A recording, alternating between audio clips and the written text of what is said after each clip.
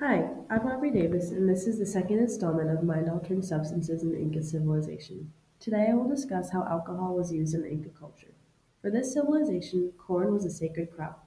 The consumption of a corn beer called chicha was very important, and unlike most other polytheistic cultures, the Inca did not have any gods dedicated to alcohol or intoxication. Instead, the Inca people used intoxication to speak with their gods and spirits. They consumed this chicha in large amounts during festivals and religious ceremonies for this purpose.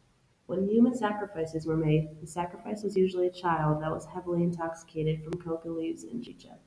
It is actually believed that they were usually kept in a constant drunken or high state for weeks in advance for the ritual. Originally, chicha was made by chewing up corn, spitting it out, boiling it, then fermenting this liquid in a clay pot for a few days. Not only was the religious aspect of this drink important, but the communal aspect was just as necessary. These people took pride in making and sharing this drink with each other, and this practice of making chicha and consuming it with friends has survived to even modern times. There is one origin story of how chicha first came about that says after a flood that ruined the silos of corn the Inca people kept, a poor man drank the liquid that was thrown out from the mess. He became super intoxicated and the newest drink was made.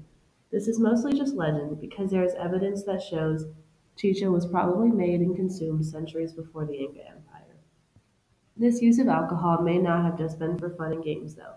A renowned Peruvian intellectual and psychiatrist, Javier Mariátegui, said that the social control of drinking overindulgence was evident, and the repressive and punitive measures were similar to those of the great ancient civilizations.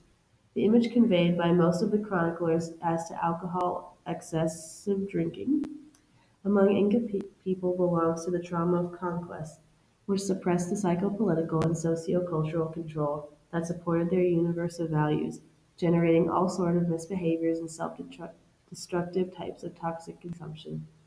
As with most things that are pleasurable or make life a little bit more fun, there is always a dark side of overindulgence. But just because of this, that doesn't mean that the Inca use of chicha is all bad.